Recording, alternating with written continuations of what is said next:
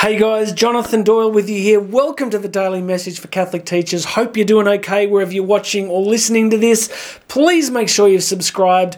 Hit the big subscribe button so I can get the content to you on a regular basis. And today, we are going to jump into a quote from the rather wonderful Father Jacques Phillippe. Now, some of you will be familiar with this guy. He's been, I hate using language like this, but he's kind of become a bit of a Catholic mystical priestly prayer rock star in the last few years, in the pantheon of great Catholic priest rock stars, but really writing some beautiful stuff. And my spiritual director suggested that I read him, and my wife Karen's been reading him for a long time. So I want to share with you a beautiful quote today from some of his work that I hope you're going to love. We do not have to become saints by our own power. We have to learn how to let God make us into saints. Anybody that has seen me live over the years knows that I have this crazy idea that we can become saints, or that we're meant to become saints. So yesterday I went shoe shopping with my eldest daughter, and which was awesome. I learned a lot. I grew up with all brothers, so taking teenage girls shopping for shoes is a whole new thing. We had a great time, but we ended up talking about the purpose of the Christian life, as you do with your teenage daughter while shoe shopping.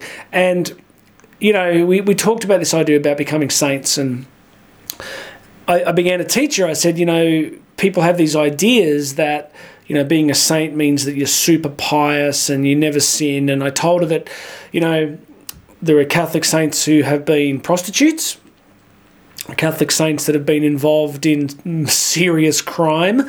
St. Stephen, by every definition of law, was an accessory to first-degree murder. He held the clothes of the Pharisees when they Paul held the clothes of the Pharisees while St. Stephen was stoned to death. And then Paul goes on to become one of the greatest Christian figures in history.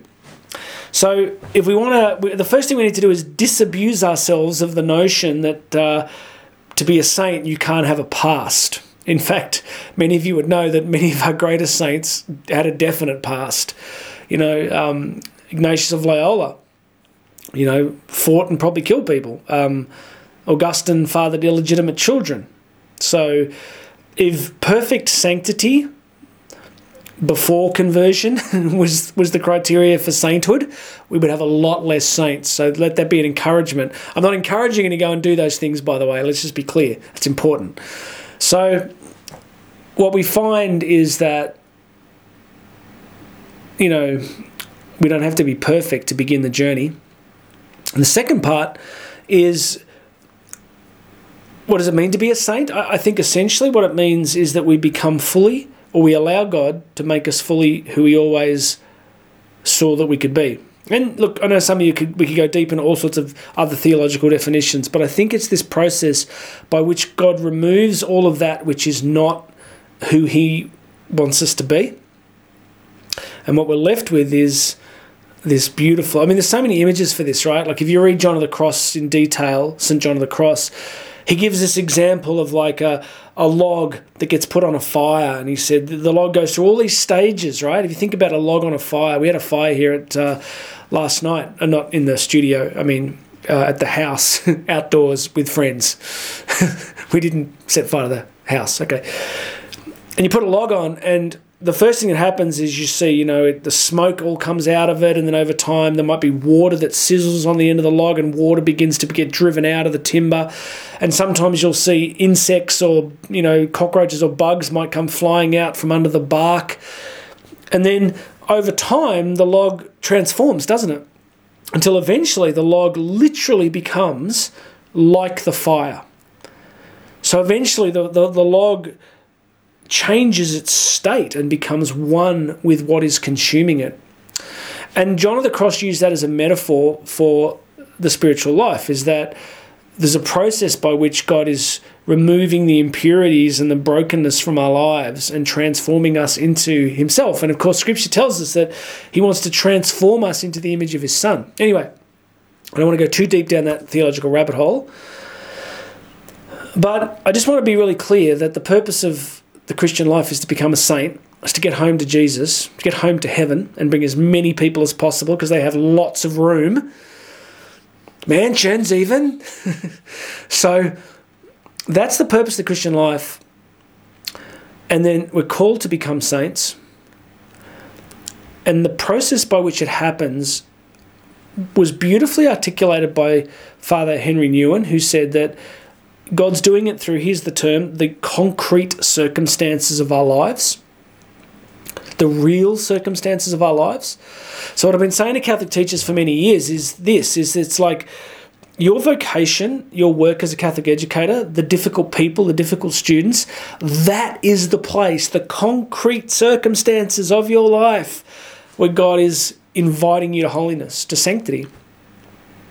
And of course, we're broken, right? So we resist it. And that's okay because we need grace. But the first thing I want you to do is begin to realise that you are called into this vocation of being a Catholic teacher. And God is allowing these circumstances to be an invitation for you to grow in holiness. You know, Karen and I celebrated our 21st wedding anniversary last week, and my daughter and I were talking about it yesterday, and I said, you know, this is the beauty of God's plan for marriage and family in all our imperfections and in all our brokenness as a couple and as individuals and as a family and all the imperfections we have. But it's this daily grind, this reality of living closely with people that shapes you or breaks you, right? And a Catholic school is a community of people that are on a similar kind of journey, right? You're rubbing up against each other. So, two things. First is the reminder that I want you to begin to see the concrete circumstances of your daily vocational life, whether it's marriage, parenting, single life, religious life, and then your practical vocation as an educator as ways in which God is allowing circumstances to invite you to sanctity of life. The second thing is, if we go back to Father Jacques Phillippe's quote, is that, do you notice how he says that it's not up to us to make ourselves saints? Because if that was true, we'd be somewhere between what they call Neo-Pelagianism and Nietzschean, will to power. If you're not familiar with those terms, there's an ancient heresy of Pelagianism, which was that Christ has given us everything that we need to be holy, but the problem is that we're not trying hard enough. We just need to work harder. So it's a striving struggle, right, which doesn't have a lot of room for grace.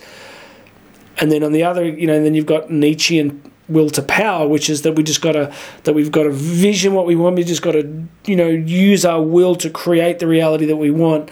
And the longer I live, here's what I think: we're broken. We're really broken, and we carry all these wounds. And if you'd known me over my life journey, I used to hate that idea. I did not like hearing people say it. I thought it was weak. But the longer I've lived and wrestled with all this stuff, I'm like, we're broken. Some of us are less broken than others. Some of us are really broken. And I'm sure you can think of a couple of people at your school that fit that category. But we're loved anyway, and grace is available.